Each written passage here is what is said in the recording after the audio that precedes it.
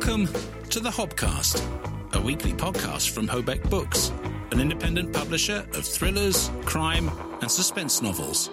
Each week we'll take you behind the scenes of what we do, the challenges and the triumphs, the bumps and troughs of building a new creative business in this pandemic world. We'll hear from the people who make all this possible, the authors, cover designers and editors, and we'll have expert insights from our guest star interviews. Nothing is off the agenda on the Hobcast from Hobeck Books, as we combined trad values and an indie spirit. Hello. Welcome to the Hobcast Book Show. It is episode number 23. It is. It is. And a little later, our guest is Alison Morgan, A.B. Morgan, whose next edition, or next chapter, I suppose, of the Quirk Files, Throttled, is out this Tuesday. So we're looking forward to speaking to her. And in fact, a confession, it's the second time we've spoken to her in a week because Muggins here lost the original interview. We'll gloss over that. Let's just say our morning plans changed very dramatically from a nice lazy morning reading and drinking coffee to recording. Yeah, to recording and then putting this podcast together. So it's a bit of a scramble. Hey, anyway, what is the Hobcast? Well, it's from Hobeck Books. And my name is Adrian Hobart. And my name is Rebecca Collins. Together, Hobeck Books, well, we publish the following genres. Thrillers. Crime.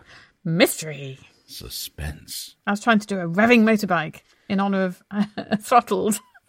Yeah, well, you nearly got there. It's a sort of maybe a moped. It's more of a 25cc moped, yeah.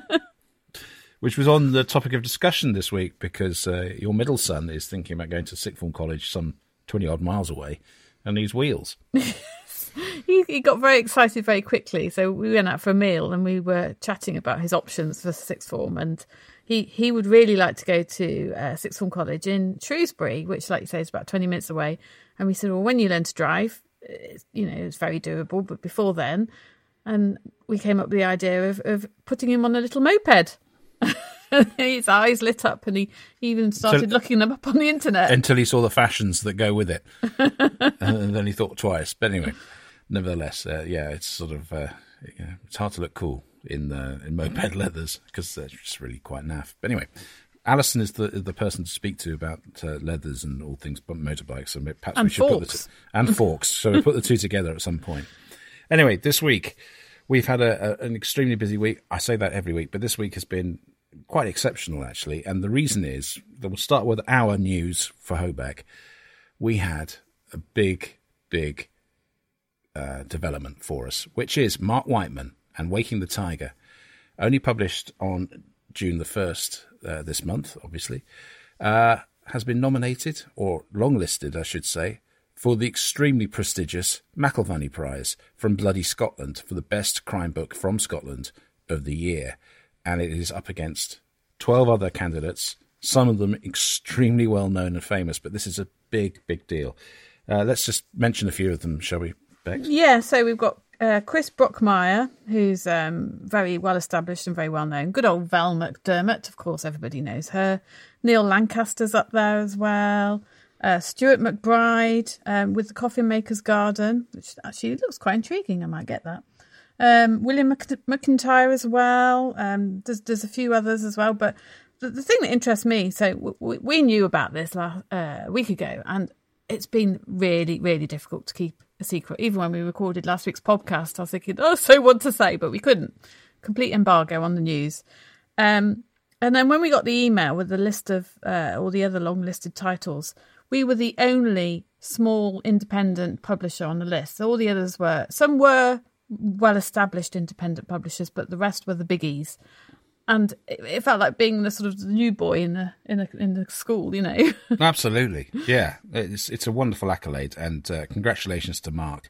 It is a great book, and we knew that when we read it, and we were, very excited to sign him, and it deserves all the praise and accolades it's getting. But there is a sort of corollary to that it now opens up channels that we haven't had before, particularly with Waterstones, who are now, got straight in touch with us and booking more copies so they can be distributed around their stores, which is fantastic. But it has given us a squall of hard work trying to deal with the extra demand, I guess. Yeah, so, I mean, part of the busyness of this week was we had this email from Waterstones saying they couldn't order the book online, and so we had to work out why. We had to deal with that. We had to speak to Nielsen's, who in the UK, they supply all the ISBNs, don't they? But they also feed the data into all the systems that bookshops use for their processes as well. And we were very lucky. We spoke to 3 different people at Nielsen's. They were all brilliant, very efficient, very understanding, and the problem got sorted out. So that was part of it. And then we had to think about what are we going to do to cope with the demand, because there's going to be a greater demand for the book if Waterstones are going to stock it. And they did give us an initial number for what they were looking at to start with. And we realised that print on demand isn't going to be sufficient for that. So we've had to look at a sort of a smaller but not print on demand print run. So a small run of books. And with that comes storage and distribution. So this is all completely new for us, but it's a great learning curve to be on. Yeah, it's pushed us into territory where, we wanted to be anyway at some point, and this is the catalyst. Let's hear from Mark himself, who's been reflecting on, an incredible achievement, really. How do I feel about being longlisted for the Bloody Scotland McIlvanney Prize for Crime Book of the Year 2021? Well, my initial feeling was one of disbelief. I received a call a couple of weeks ago from Bob McDevitt, who's the programme director for the Bloody Scotland Crime Festival. I'd actually missed his initial call, so there was a voicemail asking me to call him back. At that point, it hadn't even occurred to me at all that he might have been calling about the McIlvanney Prize, because in previous years, sort of before COVID, when the Bloody Scotland Festival was fully live, they had 10-minute slots in between the main live author events where debut authors could stand up on the stage and read extracts from their novels. And I'd applied for one of these slots in, I think, the last festival before the shutdown. But because Waking the Tiger wasn't actually going to be published that year, my application was declined. But Bob had been very complimentary about the application. So I thought he must be calling about something similar. And I was busy thinking about which passage I might read, what would be the most suitable thing for me to read out. And when I finally got hold of him, he just came straight out and said, I have some good news. And it was at that point that something clicked in my head that he might be talking about the McIlvanney Prize, and I went a bit numb, frankly. I don't actually remember what I said when he told me the news, but I'm pretty sure it wasn't very eloquent. The next couple of days after that were a bit surreal. We were embargoed, so we couldn't actually tell anyone except for our nearest and dearest and families and things. So having to sit on top of the news, and I was just like bouncing around wanting to tell people. But I honestly couldn't quite believe it. I must have checked the official email about half a dozen times just to make sure I hadn't imagined it. How have things been since the announcement? It's been absolutely great. I've been walking around with a silly grin on my face, for the last few days since the announcement on Tuesday. Even though I'd been pre-warned, the day of the announcement itself was a bit of a whirlwind. I'd been expecting, to get a few messages of congratulations from friends and university colleagues and that sort of thing. But from about 10 o'clock in the morning, when the press release came out, my phone didn't stop pinging till about 6 at night. It was really gratifying to see and hear how pleased people were. I was really touched by that. Frankly, I felt very proud, not just for myself, but also for you guys at Hobeck, who've shown so much belief in this book during its short life. I realised after the hullabaloo started to die down a little, a bit later in the week, that I was not only proud of the book, I was proud for the book. It's been a bit of a revelation to me that although I'm the author and my name's on the cover, the book has taken on a life of its own. Historical crime fiction set in exotic locations such as Betancourt, Singapore, isn't the sort of thing you usually find on the long list for awards like this, and it's really great to see. So, well done to Waking the Tiger, and here's to everything that happens next. Mark Whiteman, Waking the Tiger, nominated for a McIlvanney Prize. And I dare say, given it's a debut, it might just feature, potentially, there's a debut prize. we don't know. Yeah, so that would be lovely. And I'm also nominating Mark and a number of our other authors for Dagger Awards as well. So, we are very much in favour of trying to get prizes and awards where we can feasibly for our authors. Absolutely. It's a very, very important facet of what we do. Okay, so that's our big Hobeck news, and we've been busy with other things too, but we'll touch on those later. Let's look at the wider publishing news, and we're off to Harrogate. We keep banging on about this, but we are really excited. In a few weeks' time, we'll be there. And just before we go into the shortlist that's been announced this week for the Crime Book of the Year, the Theakston's Prize, which is perhaps the most prestigious in the industry for crime books. We ought to say that we're planning to, where possible, produce some extra hobcasts when we're at Harrogate. So hopefully it'll be daily. But I've got a neat little bit of kit which is going to allow us to do some really interesting roundtable discussions if we can get access to the authors. But at the moment, the organisers are a little cautious because of COVID and that sort of thing. So we're just waiting on what's going to be possible. And let's not forget that Harrogate happens just 2 or 3 days after the government announces what they're going to do about lockdown restrictions, which they delayed for a month. And, things are shooting up in terms of the number of cases in the country. It's several days in a row of 10,000 plus. So, perhaps we won't open up in July as we hoped. But you never know. Yeah, I don't really want to think about that because I think I'd be gutted if our plans didn't come. Yeah, no, absolutely. I agree with you. Anyway, let's quickly whisk through that shortlist, which has been whittled down from I think there were 15 books initially on the long list, something like that. Now it's down to 6. It's just 6, yeah. So we have Abba Mukherjee, who actually has read Waking the Tiger by Mark Whiteman and given us a lovely quote for it. His book Death in the East is on the shortlist. The Last Crossing by Brian McGilloway. We Begin at the End by Chris Whitaker. The Lantern Men by Ellie Griffiths. So Ellie Griffiths, I see quite a lot on Twitter. She's very popular at the moment. 3 Hours by Rosamund Lupton. And finally, The Man on the Street by Trevor Wood. Now, I don't really know much about any of those books, but Oh, we've missed one out, actually. Chris Whitaker's We Begin at the End. I said that. Did you? Yes. Oh. Sorry. Well, I'll listen back to the transcript. You just nodded off for a little bit. No, well, okay, yeah, probably. I'm tired. I am tired. It's only Sunday morning, but it's Father's Day. I'm entitled to be tired. Happy Father's Day, Dad, if you're listening. Yeah, and to mine. He won't be. No, I don't think mine will, but I like to think he might. So that's that short list, and so we hope to catch up with some of those authors when we're, particularly Abir, who's been very kind to support Mark Whiteman's Waking the Tiger. Which is great because, they're kind of both Scottish writers and it's a similar genre, historical crime fiction. Fantastic. No, I think he's very supportive of Mark, actually. Mm-hmm. So. What else has caught your eye this week? Okay, so we are a little bit obsessed with Waterstones, I feel, on this podcast. We always have something to say about Waterstones. And the thing that caught my eye about Waterstones this week was it's James Daunt, isn't it? Yeah. CEO, yeah. Yeah, so he said he's been saying quite a few times recently that they've had bumper sales since restrictions on retail have lifted. And yes, that's fine, that's great. But this week he said that he thinks it's because people are reading because they can't afford to go on holiday. They can't afford to go on holiday because the prices of holidays have shot up since. And also, it's not available. It's just very hard to go anywhere. Basically, we can go to Gibraltar and that's about it. And I thought in one way, yes, okay, that could be a possible explanation. But I was thinking about myself. If I book a holiday for a week, the first thing I do is I go to a bookshop and I buy about 10 books to take with me.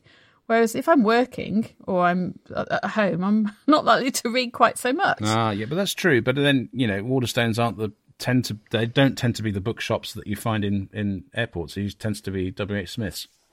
Oh, well, I plan ahead. I do buy in the W.H. Smiths and I buy those trade paperbacks. Mm-hmm. But I also buy 10 books. So I end up taking about 15 books when I go on holiday. Well, I know the feeling. I don't take 15, but maybe a couple. Something catches my eye in the trade size paperback. And anything else? Now, another obsession of mine is statistics and charts. I love them. And it's an obsession with yours, but for a different reason, because you don't like them. Not especially, no. I mean, I'd be obsessed about them if we had a Hobeck book at the top.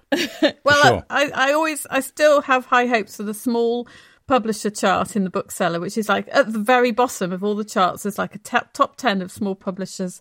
The chart there, and I look at the numbers and I think, but one day we could be in number 10. So, but anyway, I was thinking this week about I mentioned last week that E.L. James's Freed shot to number 1 in the bookseller. Oh, big news!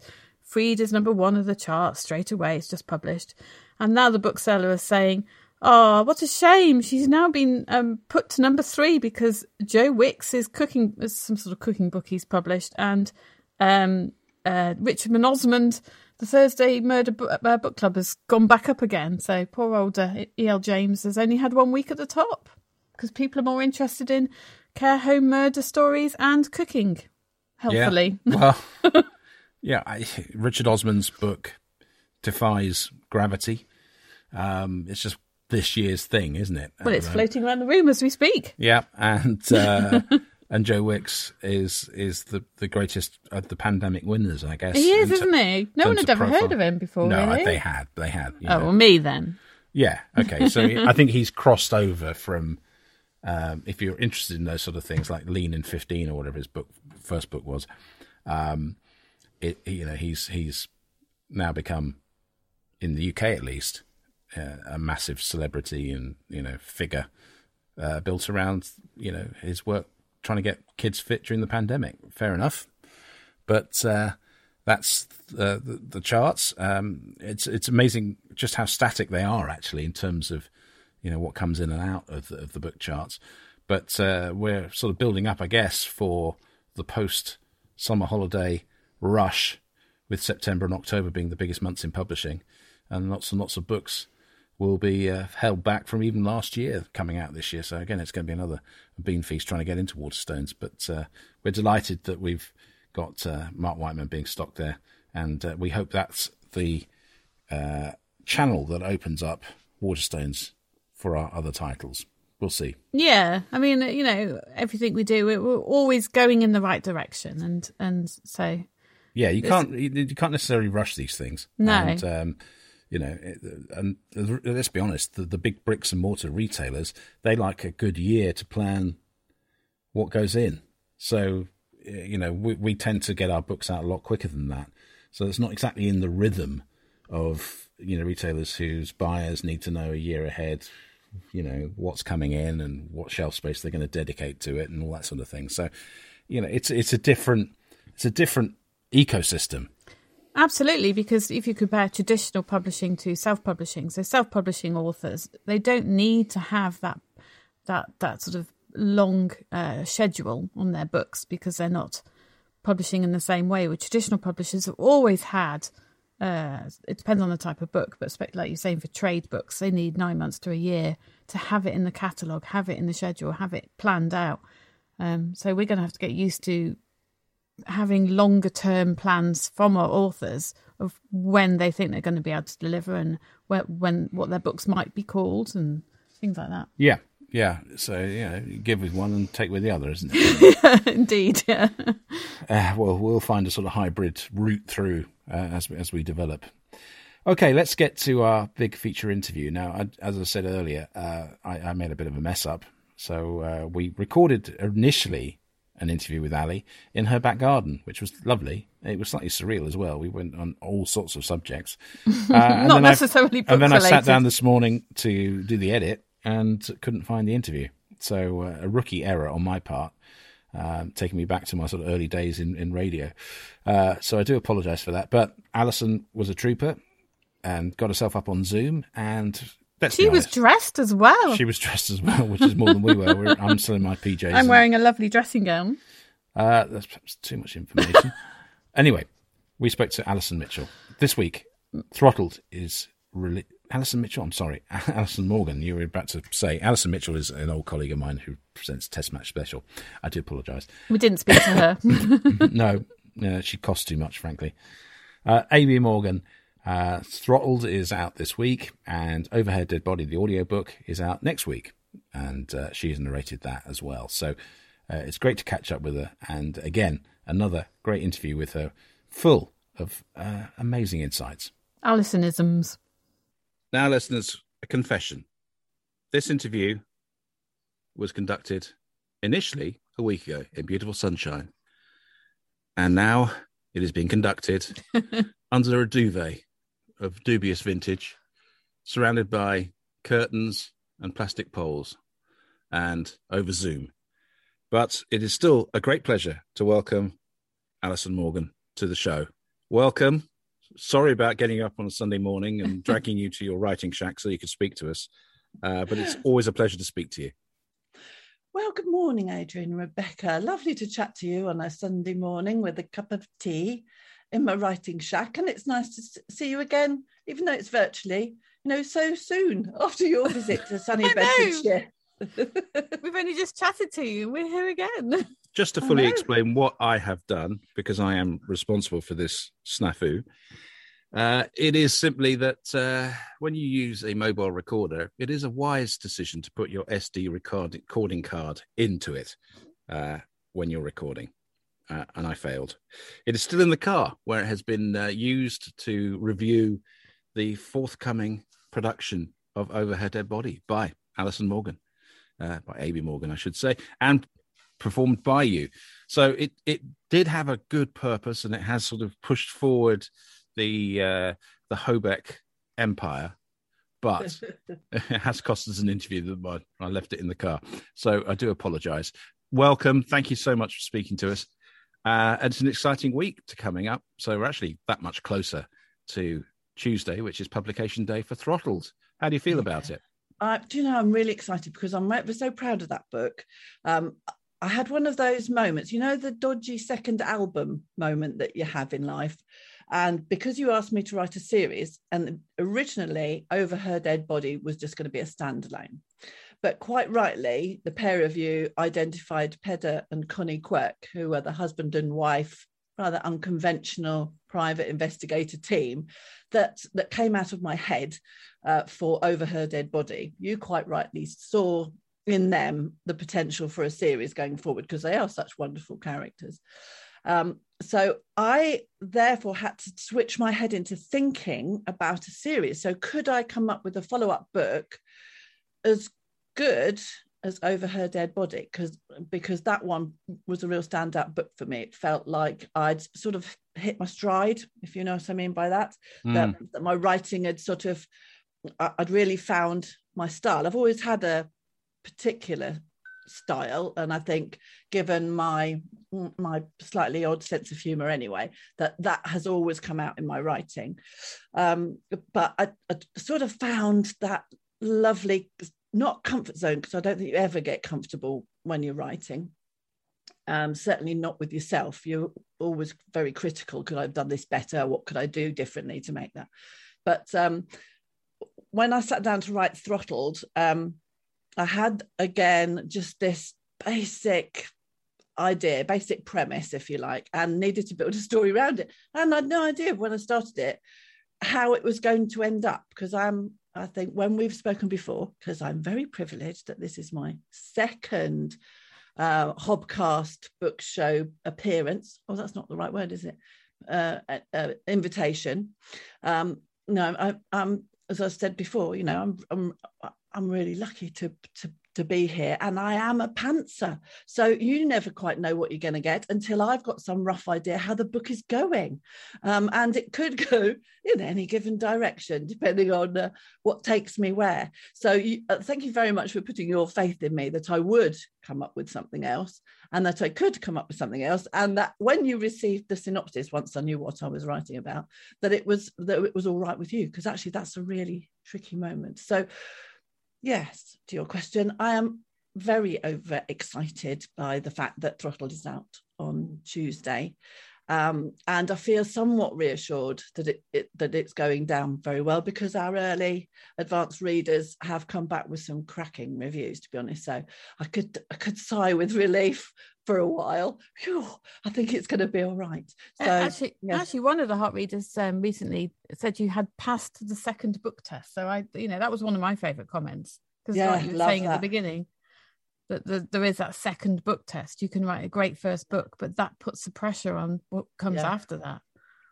Yeah, it certainly does. Because if you can't hit that mark again, people will very quickly lose interest. And people who don't find you until a bit later on in the series, there needs to be an expectation that every book that you then produce is of that quality and that standard. No pressure then. It's tough, because I'm writing book 3 at the moment, and I was awake at like 4 o'clock this morning going, oh yeah, that would work. I could do that. I need to go back and rewrite that little scene, because I'm a very visual writer. So I often see things as a scene in my head, and then I have to translate it onto the page. So that's the way I work.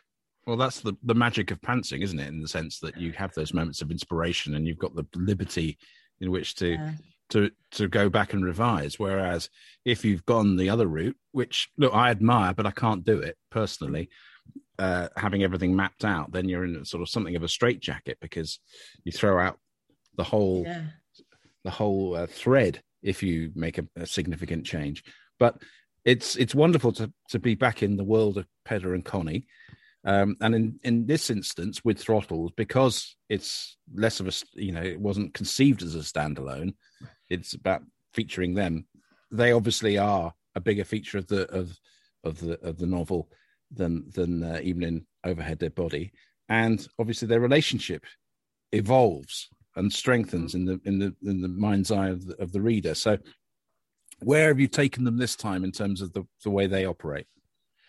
Oh, I just love their relationship, and I deliberately steered away when Pedder evolved in my head. I deliberately steered away from the stereotypical burnt out ex-policeman with an alcohol problem or a drugs problem and a failed marriage and a string of tatty raincoat. Yeah, that's it. Tatty raincoat. He's got one of them. I stayed away from that and produced someone who sort of, although he put his heart and soul into his career, and he's a man of integrity, he likes to get to the truth. Justice is really important to him. He doesn't suffer fools gladly, but he has this amazing dry wit and sense of humour, and he has survived his career, which sort of branched into consultation work as well, and he went into sort of let's call it independent security jobs, a little bit on the hush hush, and he survived that because he is that man of integrity with that central core of humour. But alongside him, ever since he met her back in the 80s when he worked in the Hong Kong police as a British officer, is Connie Quirk, his wife, and she is just his other half, literally his other half. Oh, bless you, Rebecca. I thought the pollen levels were down a bit this morning, but maybe not. It's that dodgy duvet that you're hiding under. That's what it is. So Pedder and Connie are a real pair. They are a real team, and they are sort of inseparable, and they know each other very well. Connie supports any of her husband's insecurities, because we all have them. And there are times when he doubts himself, or he's annoyed with himself that he cannot, unravel a mystery as quick as he wants to, because in Throttle there's a bit of time pressure here. So you see them all under pressure, not only Pedder and Connie, but the other sort of ancillary characters become more important, I think. But you see more of Connie's endless enthusiasm, positivity, and determination. She's a whirlwind, that woman. But she too is very good at keeping secrets and knowing exactly what the right thing is to do. But she is a little dynamo, bless her. And every time I speak about her, I see her in my head. It's very difficult to explain. I know last week when you came and sat in the garden, and we were there with Jan Oxford, who won the prize of gin and books from Malcolm Hollingdrake, those beautiful gin goblets. And I remember us having this discussion about if it ever got on the telly, who would play Pedder Quirk. And we couldn't come up with anyone and that's, in a way, I think that's quite a compliment, because maybe there isn't someone like him that springs to mind. So, he's not a stereotype. For me, that's great. And I think as a pair, there isn't anyone like them. And I'm not quite sure what the secret is. I suspect it's their banter and their sense of humour, because they are very funny together. They're funny on their own, because Connie, particularly in Throttled, I've shown her as driving one of these people who zooms around. She's a bit of a speedy driver. She's a bit of a rally driver. And she talks to her sat-nav. Now, I know there are loads of people out there who talk to their sat-navs. Thank you very much. Yeah, there's one here. Yeah, well, there you go. So, I put a lot of human factors, if you like, how we all are. We're all a little bit, well, I'm probably quirkier than most, if I'm honest. But we all have our little foibles, don't we? Things that we do. And I've shown Pedder doing sort of car karaoke.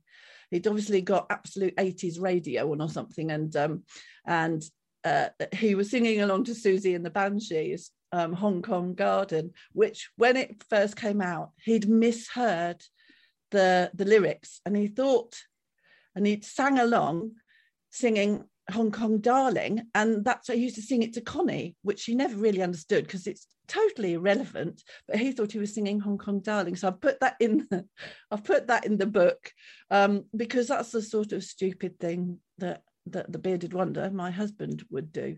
So that's all I do. I think that's a lot of writers do that. They take little bits from their own world and they put them appropriately, or sometimes not, into their characters and into the storyline, because that's what happens in real life. We're odd. People are very odd.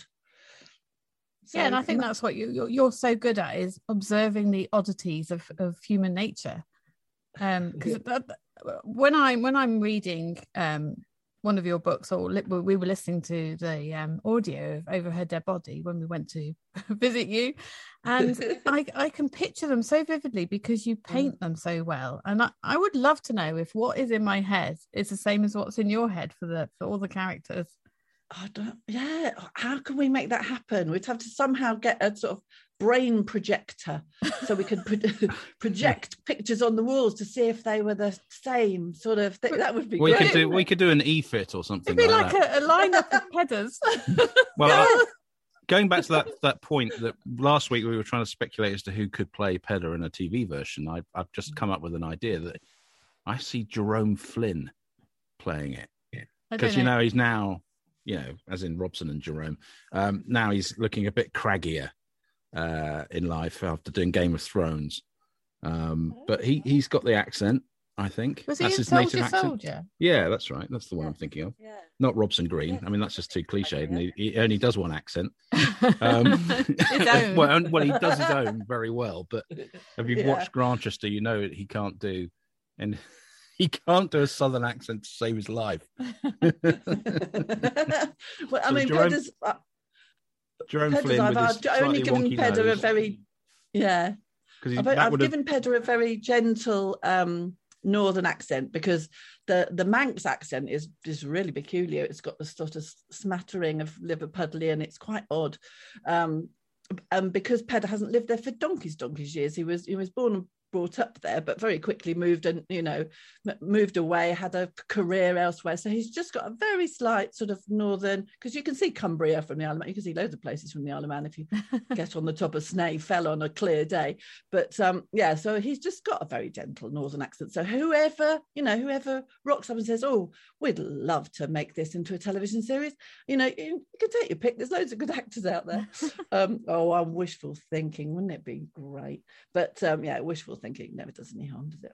It's absolutely free. So in terms of the audio book, let's listen to a little bit of you as Pedder and Connie. Scanning around the white-walled room, I pieced together Pedder's former life.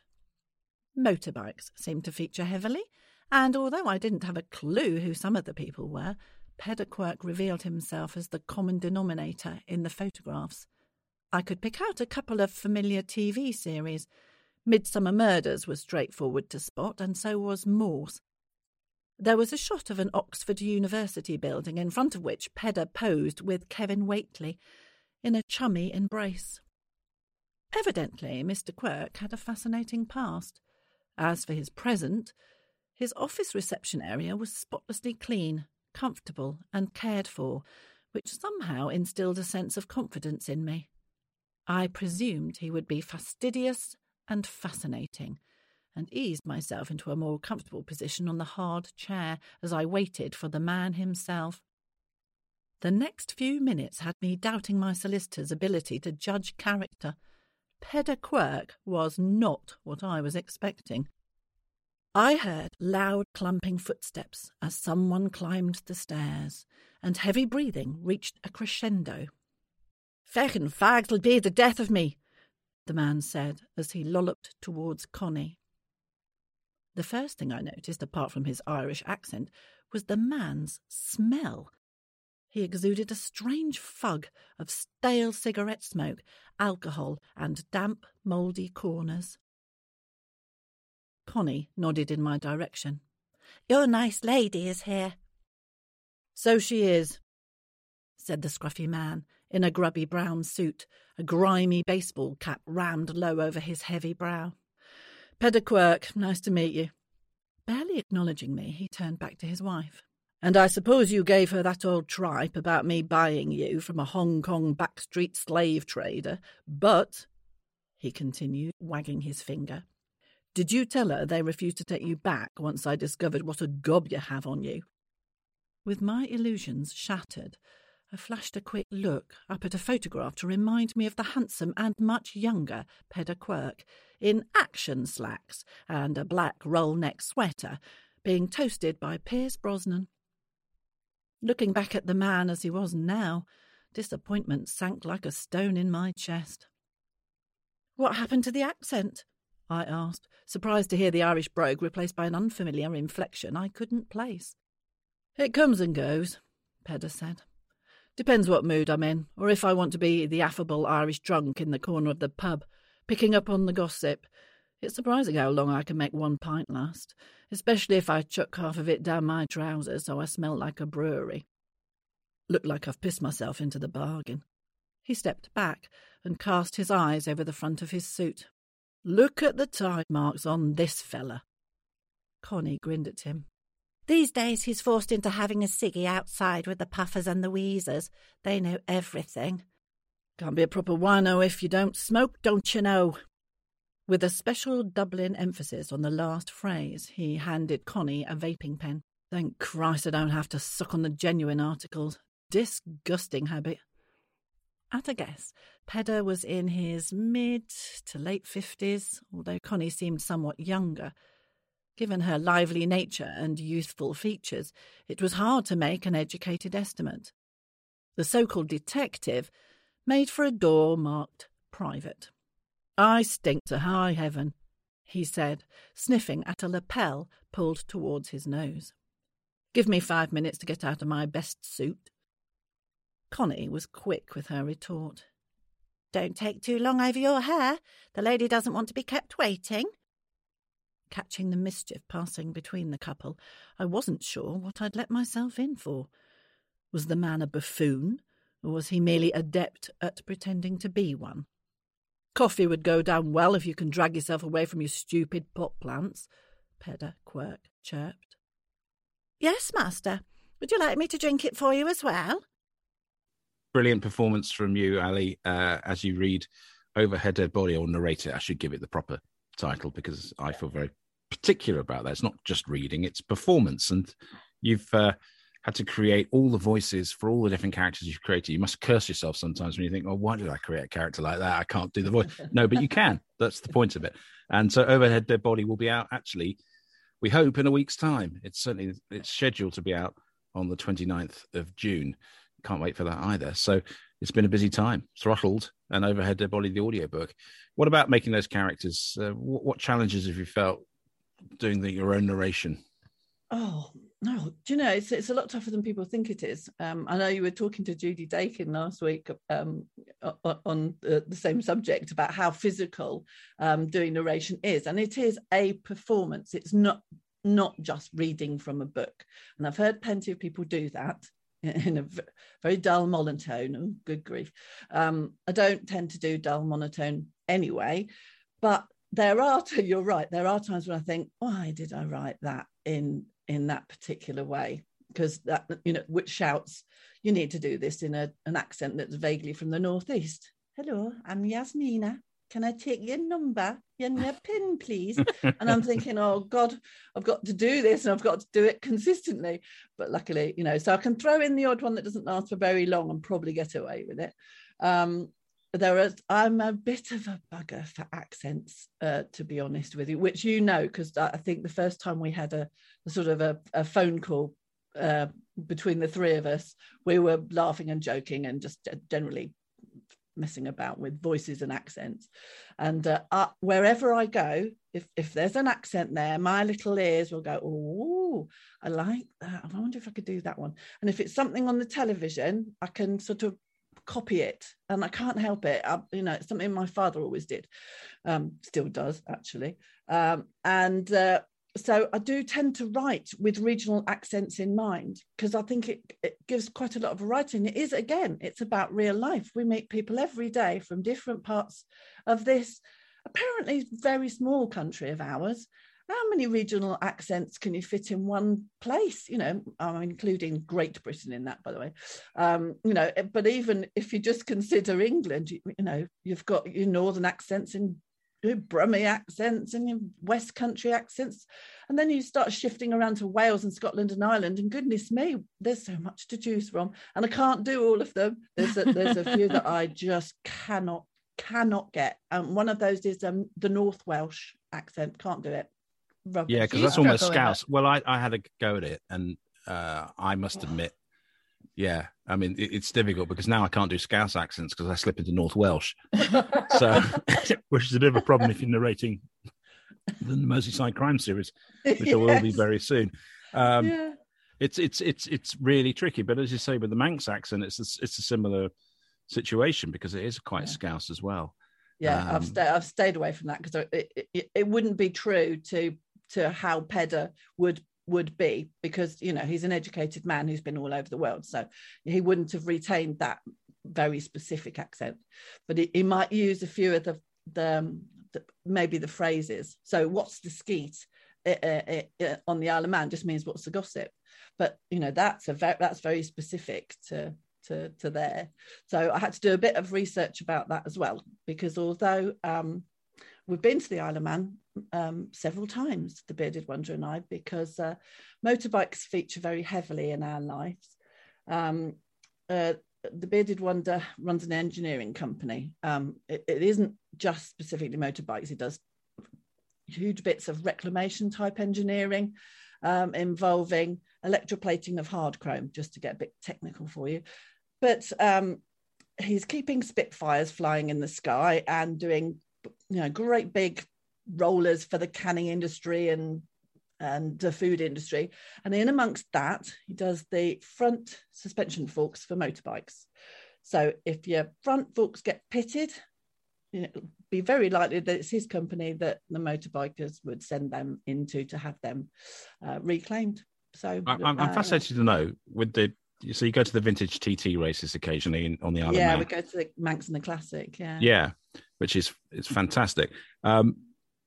Does the Bearded Wonder get mobbed, or does he get a queue of people wanting people to check their forks out, or how does it work? No, because they don't know him from Adam, and he's usually doing marshalling. He's taken up marshalling on the Isle of Man, which we haven't been able to do, obviously, because of COVID. So we're feeling a bit miffed off about that. But yeah, he's usually and just fascinating watching all the bikes go around. But we do have a few customers, if you like, who are part of the racing teams, so we pop and see them and have a good old natter, and he usually gets their forks through pretty quick for them. So because a lot of the does he admire other forks? So does he see forks and go, look at the fork on that? You might do. If they're really good ones, I bet we did them. If they're a bit pity, he goes, you need to get them seen to. Here's my card. No. It's pretty well known. I mean, he gets forks sent in from all over the world. So, to keep some of these classic bikes on the road and running, you really need to have, and it's such a safety issue with your fork. So yeah, there's all sorts of stuff that goes on. So he's the person to go to if you have fork questions. Yes, he is. Yeah, 4 candles. Yeah, does he have 4 candles? If you have forks. Yeah, even I can do the old, patter. Yeah. I'll bet. Yeah. Oh, I mean, this is another. We always disappear into digressions, and I love that. But in terms of marshalling, I mean, that let's be honest, the TT, no matter what vintage it is or what types of bikes are involved, it's extremely dangerous. So. Yes, has he had to do any? Are there any moments where he's had to scrape somebody up or call fortunately not. He hasn't been doing it as long as some people out there have, and there's a sort of acceptance in some way that there will be serious accidents, and it's unusual for there not to be a death, and that's just the way it is. But it is such a phenomenal thing. It is. The speed that they go, it just takes your breath away. And of course, I'm always cheering on Maria Costello, who's a female rider. There's 3 or 4 of them, I think. And she's just magic. I love it. What do I think? How is she doing that? Because I had a proper midlife crisis when I hit my 50s, and instead of sitting on the back behind the bearded one, I thought, sod it, I'm going to have a go and see if I can pass my bike test. And I did. And it was one of the most brilliant challenges I've done, because it's not easy, let me tell you. And so I have I've got a couple of bikes myself now. We're a bit overwhelmed with bikes. As I speak, the bearded wonder is in his man cave tinkering with an old Bonneville.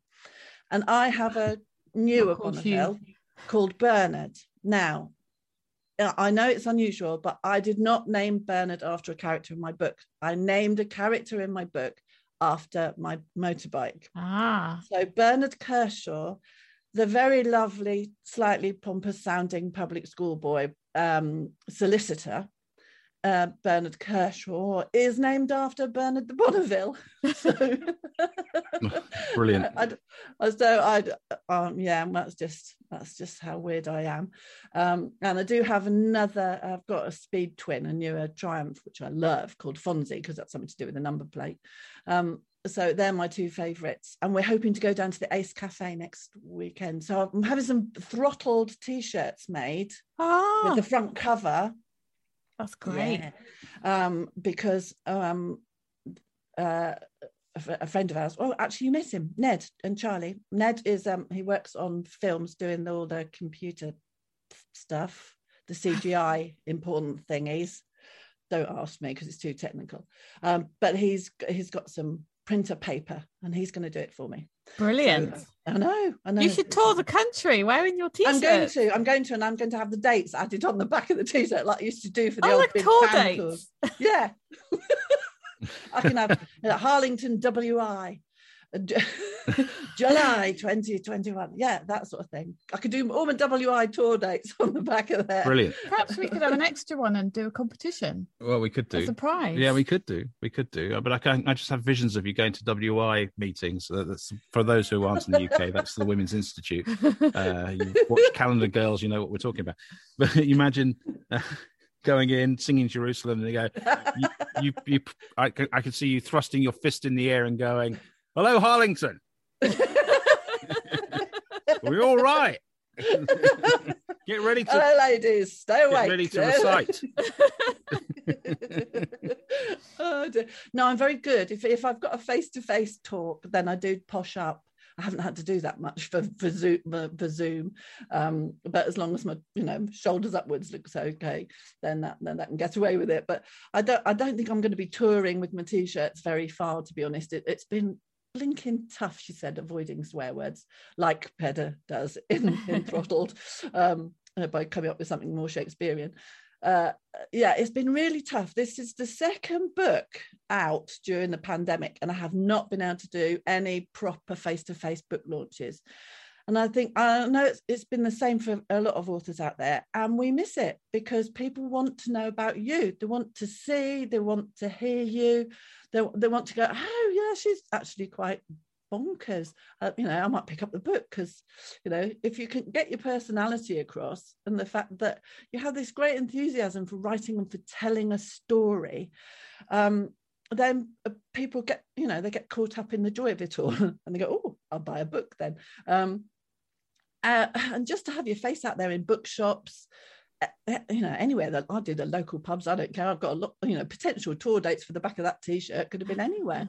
And I've really missed that, and I think a lot of people have missed that. So we've gone with social media because that's all we've got left, really. And it's been different but great, because I've met so many lovely readers, other authors, because we're all pretty much in the same boat at the moment. We can't go to any of the literary festivals because there's hardly any that are taking place to any big degree. So we've done things in a different way, and I've got to confess something to you both. I'm running a competition at the moment on there's a Facebook group called Crime Fiction Addict, and they've hit over 10,000 members. So a lot of us have just said, oh yeah, we'll do a giveaway of our books, and that's what I've done. So I've got Over Her Dead Body and Throttled up for a competition, signed versions of, and I set them a little challenge because I like to do that. So I just didn't want to do a random giveaway. So the challenge has been to come up with a middle name for Pedder. Oh, blow me. And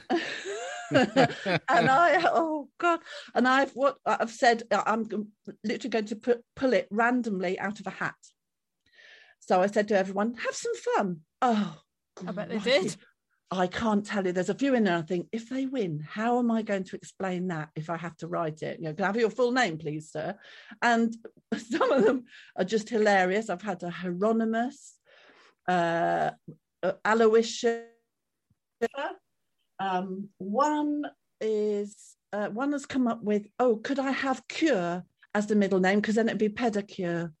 Oh my goodness! I love that. And if I and I've got Gary and Dave, and and some that have just made me laugh myself silly, and some quite good Celtic ones as well, which fits in with Pedder's Celtic name as it is. So people have really had some fun with it, and I've got hundreds of these blinking names to put in a hat because I couldn't work out to do it technologically because I'm a techno twerp. But so I was sitting there writing them all out yesterday, laughing again. So fingers crossed that we pull out something that I haven't got. It's just going to look like Pedder's parents didn't like him very much from the moment he was born and just gave him a really horrendous middle name. But some of them will be fine. It just depends which one I pull out of the hat. And I can't remember the name of the lady who suggested Bubbles, but I really hope she doesn't win. Brilliant. So, yeah, listen, so we're having fun with book launches, even though we've had to just do it differently. Fantastic. What I think we haven't quite touched on really is the we've talked about Pedder and Connie and the second book, but we haven't really set the scene for what happens and what investigation they're being drawn into. So give us the sort of, I don't know what they call it, the elevator pitch for what's happening. The elevator pitch is this. Sarah Holden, she's quite a young widow, discovers the body of her fiancé, Scott Fletcher, who was working on his motorbike, discovers him in a pool of his own blood. And she confesses to killing him, even though quite clearly she did no such thing. So Pedder and Connie are called in by Bernard Kershaw, the solicitor, who is then called in to come up with a defence for Sarah Holden. He's sitting there thinking, goodness me, this woman hasn't done this crime. What's going on here? So he's pulling in Pedder and Connie to literally prove her innocence. And that's the simple premise of the story. It's far more complicated, and there are quite a lot of layers to it. And the reason behind Sarah stating that she is the one who killed Scott Fletcher, even though she did no such thing, was that she believes that her son may have committed that crime. But I never write anything that's straightforward as it seems. So there's a lot more to it as you progress through the book. And that, whilst that sounds really gory, I don't write a lot of blood and guts and gore. So that opening scene, as it were, is probably as gory as it gets, she says, just casting her mind back, trying to think if there is any more blood and guts and gore. Not too much, but yes, that's a simple premise. So I'm sure that now, because Throttled publishes the day after this podcast goes live, that people, knowing what they're like, especially the fans of Overheard Dead Body, they're going to read it in about 2 days flat, if that. And they're going to want to know what's coming next. So how are things with book 3? Book three, I have a cracking title for. On a Loop. That it might change to Stuck on a Loop, but I think On a Loop, it sort of covers it. And I don't want to give too much away because I'm such a pantser, it could change. But this one is set in the winter months, which I quite like. It's quite important for writers to think about the season of the year that you're writing in, and everything has to fit around that.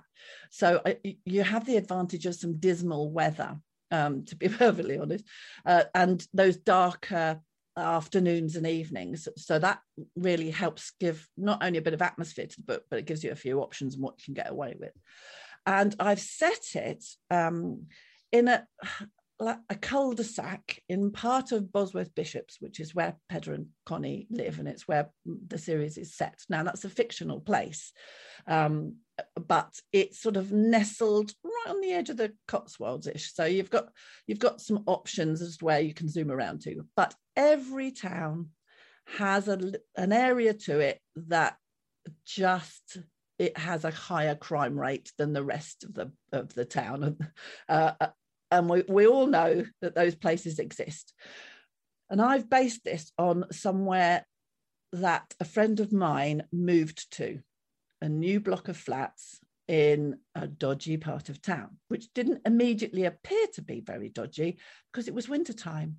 And you don't really notice comings and goings over the winter, or how, maybe shabby is the wrong word, but slightly neglected the social housing across the road looks at that time of year. And then working out who all these new neighbours are, and you've moved into a new block, a new build with just a few other flats, but each one of those flats will have someone moving into it from elsewhere that you don't know, so that it's not an established set of people. So you don't know who to trust, who's friendly on the surface but not underneath. So it's given me quite a lot to work with. And this friend of mine who moved into this flat, I can't say where it is, obviously, so I should get myself into big trouble, but the goings on, and this is true life goings on. She used to send me little WhatsApp pictures and then a running commentary of all the hideous crimes, and we're talking drug dealing, prostitution, vehicle damage, when catalytic converters being removed, punch-ups, stabbings, and which she was watching from her 3rd floor window. Blimey. And thinking, I shouldn't have moved here. This was a bad idea, because the flats themselves look lovely. But what you're looking out onto and having to walk to your car to get out of was a bit like a ghetto. So that, because that had really happened to someone that I know, I wanted to put it into a storyline, and that's what I've done. So at the moment, book 3, On a Loop, which becomes self-explanatory as the story evolves, is set in a slightly dodgy part of town, which I've called Brown's Court, which is a cul-de-sac in Bosworth Bishops, totally fictional, so no one can sue me for anything. So an elderly lady, not that elder, so a pensioner, but only just, disappears. And that's the sort of inciting incident. But all is not as it seems, because she is not the lovely little old lady that people initially thought she was. But that's the case with you, though. All is never as it seems with your books, I've learned. Yeah, that's it. It can't be, because in real life it isn't. Yeah. It isn't. I can see, you can tell when someone's being genuine, but sometimes you get wrong-footed by someone's ability to make you trust them, to manipulate you, because that's what they're good at. And we all do it to a certain degree. We all sort of manipulate a situation in our favours at some point. We might do that through being friendly. We might do it by being quite bullying, but we all do it. And I think probably my background in mental health nursing helped me to sort of pick that out quite quickly. And I managed to catch up with some of my colleagues the other day, and we were reminiscing about some of our slightly wilder experiences, shall I put it that way, in the work that we do. And they were extreme. Some of the things that I witnessed and was a part of were very extreme.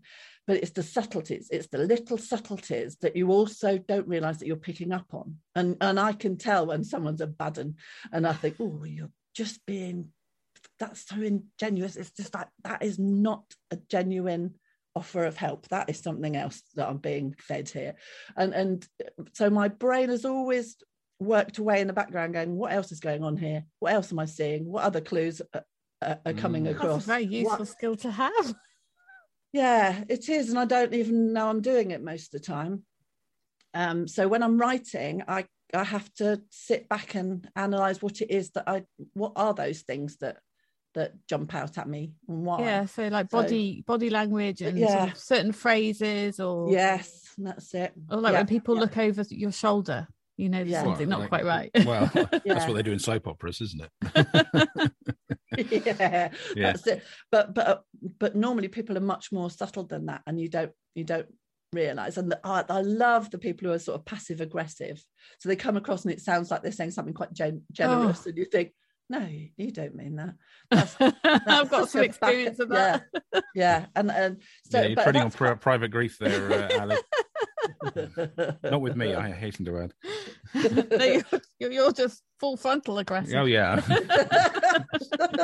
Yeah, but there's that as well. So there's so much that you can throw in. Imagine this in you've moved into an area and you suddenly realise, oh my God, what have I done? These people are dreadful. How am I going to look after myself here? Who am I going to make alliances with just to get through everyday life? It's like being in prison. Yeah. We've just started watching Time. Oh, have you? McGovern. Yeah, that's really good. Really good. I enjoyed that.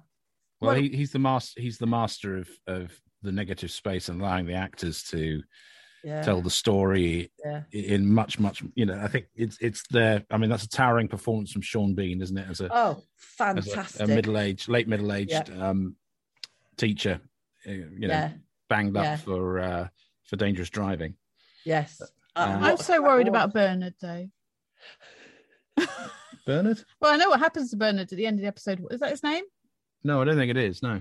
Mark. No, Mark is Sean Bean. Actor. Bernard, his scratchy. Oh, yes. Sorry, the self-harming guy. For those who haven't watched it, they're completely lost now. Yes. Well, I'm quite cryptic, aren't I? Yes. If you haven't watched it, watch it because it's good. It's excellent. And it's a 3-parter, isn't it? That's yes, is it? I've got 2 more to go. Yeah, really good. Good. I loved it last night when we watched it. I almost said to you, I can't watch this. It's too much. No, I mean Jimmy McGovern is the high watermark of British writing, I think, in terms of TV. No question about it. Everyone can learn from him. I mean, okay, it's always from a political stance, but I don't have a problem with that. But it speaks to truth in terms of human relations. Yeah, it does. And I think it was something that Mark, what's his surname? Oh, the other actor. Oh, you think what, Stephen Graham? He was saying it is the basic premise of the story is, what would you do when faced with your own moral compass? What choices would you make? And I think, that's it. That is exactly it. What would you do when faced with your own moral compass? Interesting. Yeah, and that's the centre of great drama, isn't it? And indeed, that's one of the things you tap into so brilliantly. So we're really excited. It's an exciting week. Throttle being published, then Over Her Dead Body, the audiobook will be out on the 29th. And, things are motoring along. But above all, I want to, again, apologise for dragging you out on a Sunday morning to in front of a Zoom from my own technical incompetence. So it's been a bit of sort of baptism of fire for me this week. Not not least because I've lost a front tooth during this interview. So it's not. And we've yet to mention the chickens. We talked about chickens. Yeah. We can't, last week we got very sidetracked by chickens because I was chicken sitting last week for my neighbour to make sure her chickens were all right and going in and feeding them and giving them plenty of water because it was so hot. Today it is drizzling, so I don't have anything else really to do. I can't even attend to my sunflowers lovingly in the garden because it's miserable and drizzling, and I don't even think we're going to get out on the bikes today. So I thank you for giving me something to do. How are your sunflowers doing? Because I've been following you avidly on Facebook and Twitter, your sunflower progress. Sunflower, crikey, it's been such drama. I was invited to speak on BBC Three Counties Radio the other day for Crime Reading Month. So we had a lovely little conversation about, crime books and what makes a good mystery. And then Roberto Peroni and his cronies at the radio station have entered a sunflower growing competition between each other. And I had done the same, just purely by chance. And he knew this. So we ended up having a conversation how my sunflowers were. I've never grown anything successfully from seed before, but I grew 20 blinking sunflower seedlings from seed this year. And I named them all. And I thought, this is going to be fun. We'll call it sunflower roulette, see how many live. And actually, I'm doing much better than I thought. Lost Barbara because I snapped her in two when I moved them from inside seedlings and put them in the garden. Then, much to my horror, one morning I got up to find that Sharon had been decapitated. And I can't explain that at all. Poor old Sharon. And I've got quite a few Sharon friends. And they got in touch with me on Facebook because I had to confess. I'm sorry, everybody, we've lost Sharon. She has no head. And I got my friend Sharon, you're a murderer. What have you done to Sharon? This is a terrible thing. It's been hilarious. Sharon, stick together. It's really funny. So all the Maggies have been phoned. Please look after Maggie, and she needs more fertilizer. So I'm in the lead at the moment. We've got Linda, who is showing. Oh, Linda really Hooper's quite pleased by that, isn't she? She's chuffed to bits, and she's been sending me messages. Please make sure you look after Linda. And of course, yesterday we had torrential. It was like monsoon season around here, and I had to go out in the piddling tiddling rain with some extra string because they were taking such a battering from above. Oh. That some of them sort of, wilted's the wrong word, but literally Droops. The weight of their head made them droop. And so I had to get the string out and tie them onto the bamboo poles. I mean, it was like an emergency, must look after my sunflowers. It's got completely out of hand. But people are assuming that I'm sort of playing sunflower roulette to see who wins. So who's going to be the tallest sunflower, and that name will go into my plot somehow or become a victim. I don't know, I'm deciding, but it sounds like you've got enough victims already for a couple of books. Yes, so the surname is going to be Sunflower, so it'll be Linda Sunflower or Maggie Sunflower or Dave. I've got a Dave Sunflower. We have got a Nigel. We've got a Kevin. Stuart unfortunately died as well. He's gone. Andy's looking very weedy. That's not good. And I have got an Alison, and she's pretty much useless. Donna and Bob, I think they've been out drinking together because they're just not doing it. They're just not thriving. I don't know what they've been up to.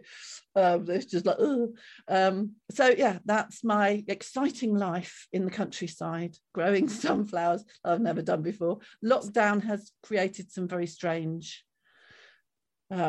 new strings to my bow, shall I say. Yeah.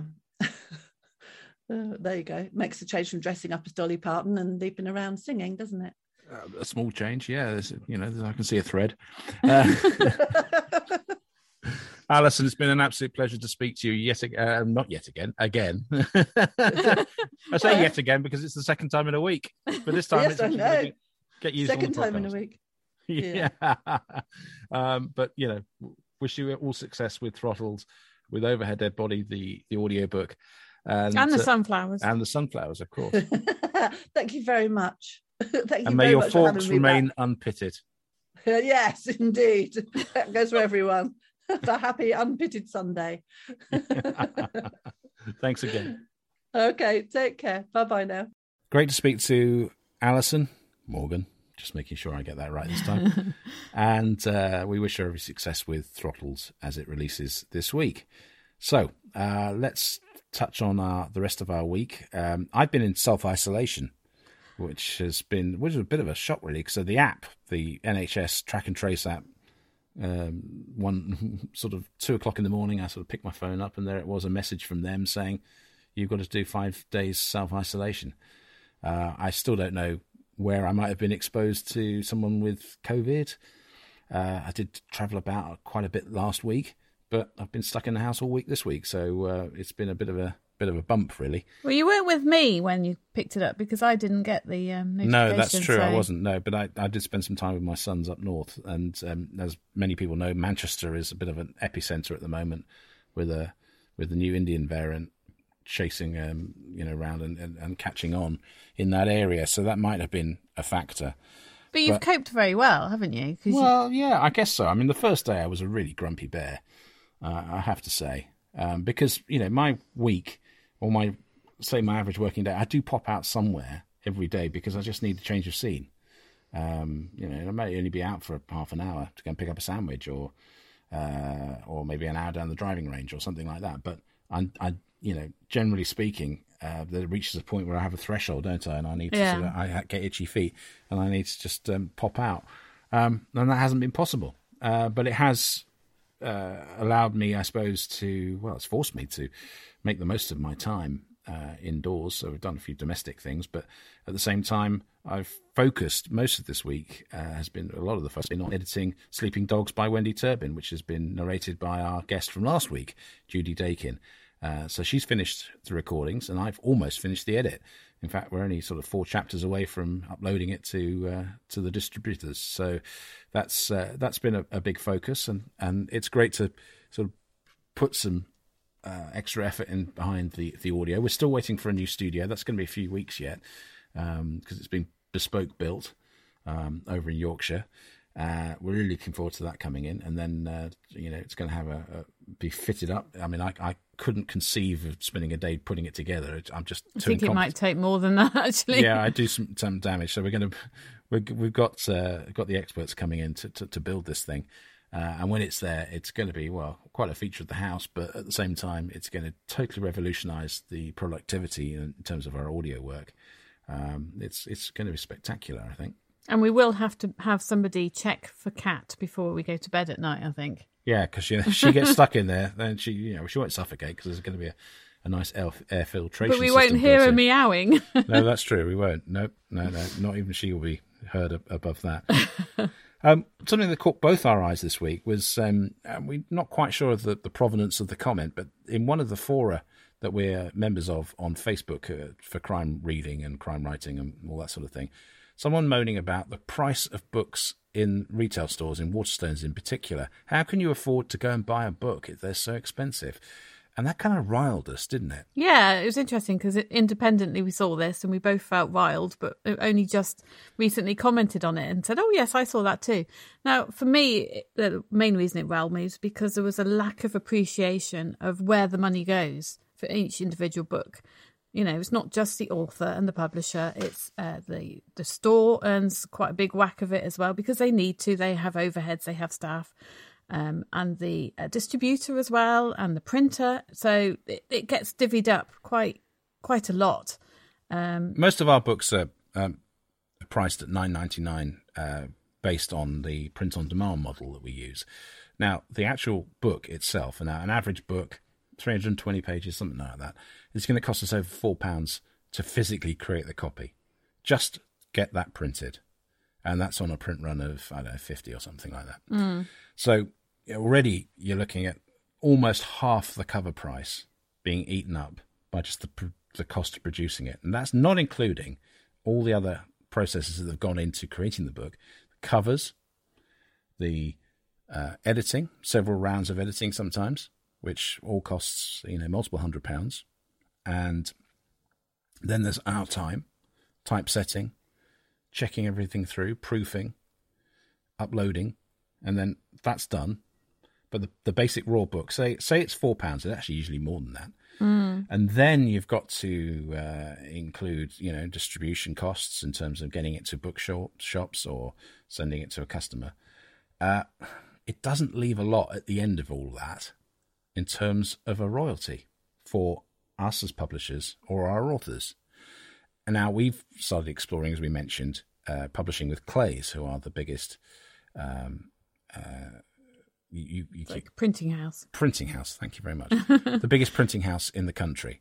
And, of course, there are economies of scale when you're using a company like that and you're ordering 200-plus copies. So the unit price comes down to around £2.50. And then we think, oh, well, there's our margin. It's going to go up. But it isn't, because you've got the cost of storing the books. You've got the cost of distributing them through Gardeners, then into Waterstones, and that costs money and transportation and all that sort of thing. Then you've got people taking a 12% here, or in the case of Waterstones, they like to have at least 50% discount. So 50% of the cover price is what they get. You're starting to get to the point where actually the margins are the same, print on demand, or indeed on a big print run. And there isn't a lot of money. So we might be looking at, if we're really, really doing well, £1.50 split between the author and the publisher. Yeah, so I did some maths to compare printing. I did it on a 200 print run at Clays compared to print on demand, and I think it was 50p extra on the margin overall per book. So it's a little bit more, but it's not excessive. Yes, if we were printing 1,000 copies, it would be even more. It would be a better margin again. But, you know, we're not there yet. And indeed, you know, this comment also said, well, I go and buy my books in Tesco because there, you know, you can pick up a leading paperback for about £4. But I can guarantee the author on that would be getting about 10 pence on the deal. And the only upside is that it might be a lot of 10 pences because Tesco might stock a lot of those books and they might shift a lot. But this is the nature of publishing. It's a huge risk. It's a gamble. Every time you commission a title, you put it all together, you publish it, there are no guarantees that you're going to make your money back. And it is really difficult to make a margin on the bricks and mortar side of things, especially as a small publisher. And of course, it's important that you're seen visibly, that you can get your books in there, and it's important for credibility as well. But let's not kid anybody. For someone to complain that, you know, books are too expensive, I would argue they're actually a bargain in this country particularly. And if you went to Australia, you'd know what I meant, because, you know, they're routinely $30, $40, and much, much more expensive in Australia and New Zealand than they are in this country. And you can always make the choice, go to charity shops. If you can't afford to buy books at full price from independent or bookshops or chain bookshops, it's not that long till they start appearing in charity shops. Or indeed libraries. Yes, absolutely. Anyway, that's our rant over for this week. We'd like to thank you so much for joining us again on the Hobcast Book Show. Don't forget to subscribe to this podcast wherever you get it from on that platform. And also, don't forget to join us at our website, www.hobeck.net, where you can sign up for Crime Bites, which is a compilation of free content from a number of our great authors here at Hobeck. Chance for you to be introduced to their worlds and their characters for free just by signing up to our email list. But from Rebecca and I, thank you so much for listening, and we wish you a happy and creative week. You've been listening to the Hobcast from Hobeck Books with Adrian Hobart and Rebecca Collins. You can find the show notes at our website, www.hobeck.net. You can also use the exclusive Hobcast discount code for any of the products at our Hobeck online store. Just enter the code HOBCAST20 for a 20% discount. Don't forget to subscribe to the Hobcast and feel free to contact us with any feedback. Until next time, remember our motto, Trad Values, Indie Spirit.